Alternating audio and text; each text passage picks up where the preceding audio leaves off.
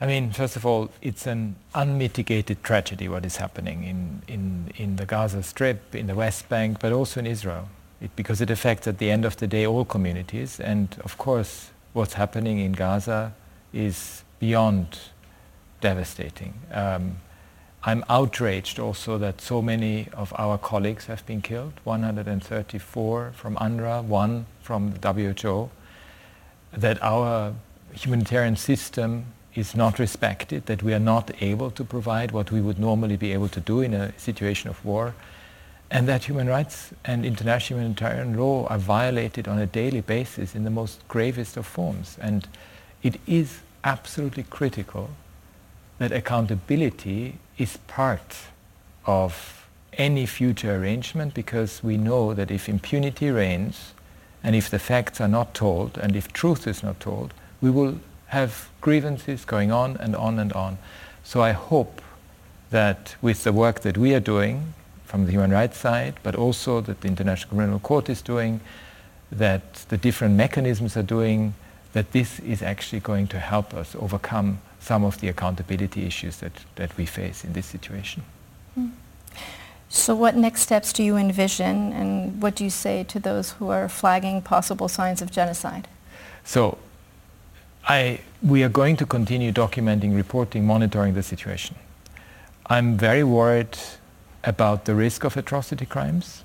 I'm very worried about the situation in the West Bank in particular, because what we see is, since the 7th of October, over some 271 Palestinians have been killed, including 69 children.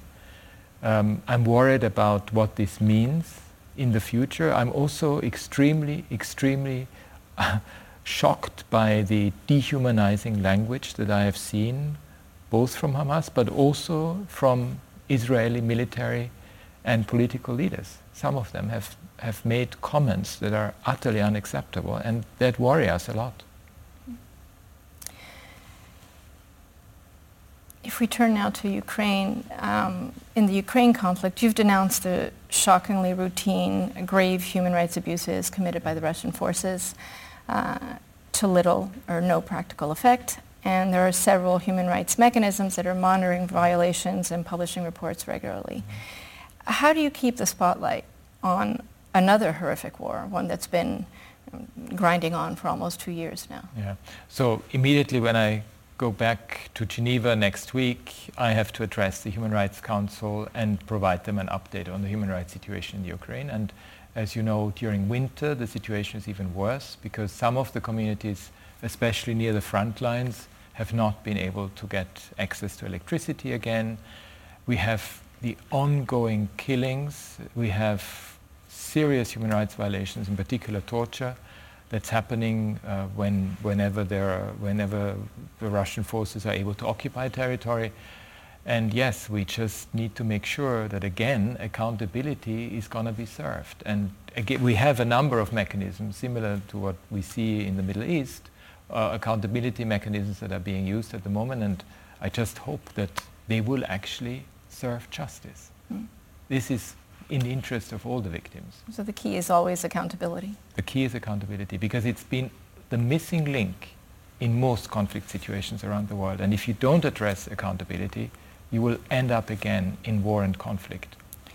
So then you would say that there's hope of ensuring due process in a war like Ukraine? I mean, first of all, the question is when that can be done.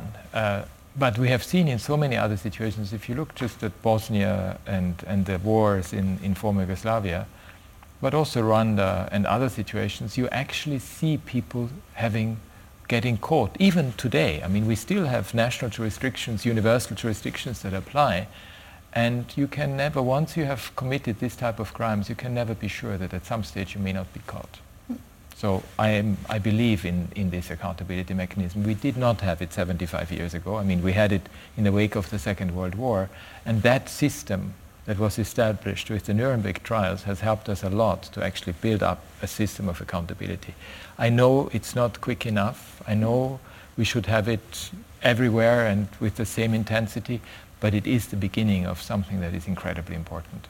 And it's a process that you expect to build up over time as a deterrent?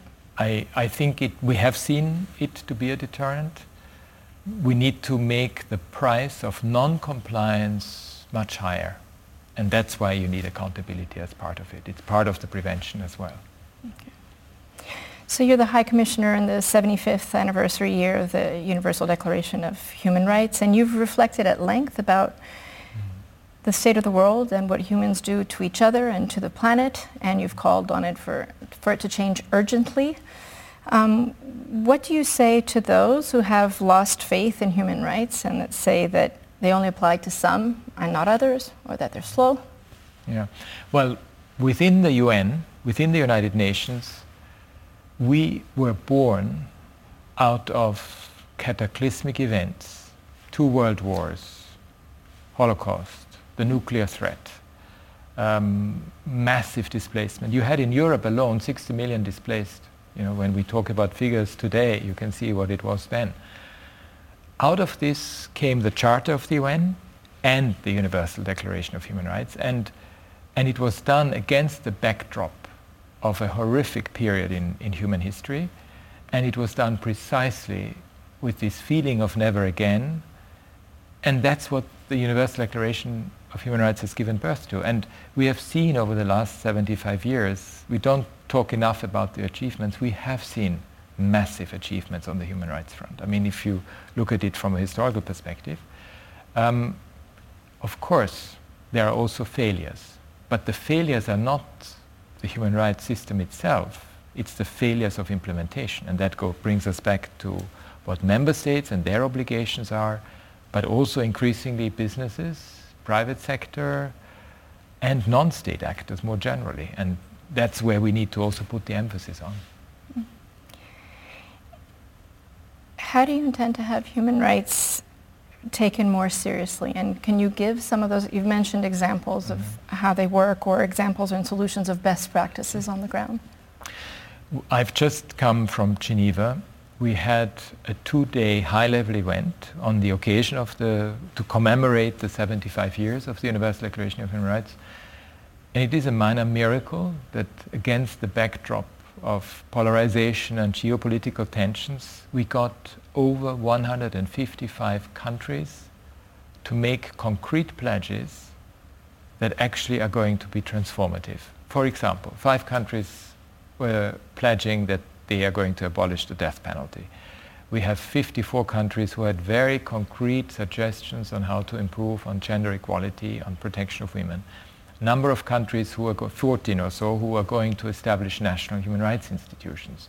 We have countries that are going to adopt legislation to protect people with disabilities. We have a number of countries who were talking about doing more on accountability issues and transitional justice issues. So that actually gives me hope. With all the negative news that we have, we do see progress. We had, over the last 3 years, 7 countries that decriminalized same-sex relationships, for example. We have 2 that unfortunately went the other way, but we have 7 that decriminalized. So there is progress. We just have to we must never give up, and we have to persevere with our work. You mentioned gender, and you mentioned women's rights. And if we see from the Taliban to the rolling back of reproductive rights in some of the most so-called developed nations, how do you interpret the curtailing of women's rights around the world right now? So we have seen a very worrying pushback on gender rights and women's rights more generally. But let's also not forget where we have come from. And it's important to bear this in mind. What shocks me today is that things that I would have thought that they wouldn't be an issue anymore, like sexual and reproductive health rights, for example, or just basic equality issues, that they would now become a question of debate. And I just hope it's an aberration that quickly goes away, that's why we need to fight for it, because we can never take anything for granted. That's one of the lessons learned from human rights. I think each and every generation has to re-own it, recommit to it, and find a way to push back against influencers who often have misogynistic attitudes and sexist attitudes and patriarchal attitudes that frankly shouldn't have a place in the 21st century.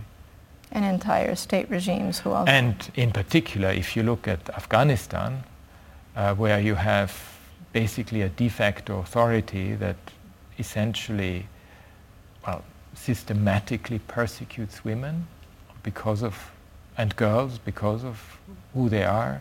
I mean, that is pretty much unheard of in the 21st century. And we really need to find ways and means to stop this. But it's not just there. We have also very serious issues in Yemen. We have it in PNG, Papua New Guinea, for example, Iran, and a few other places where indeed you have such systematic discrimination against women.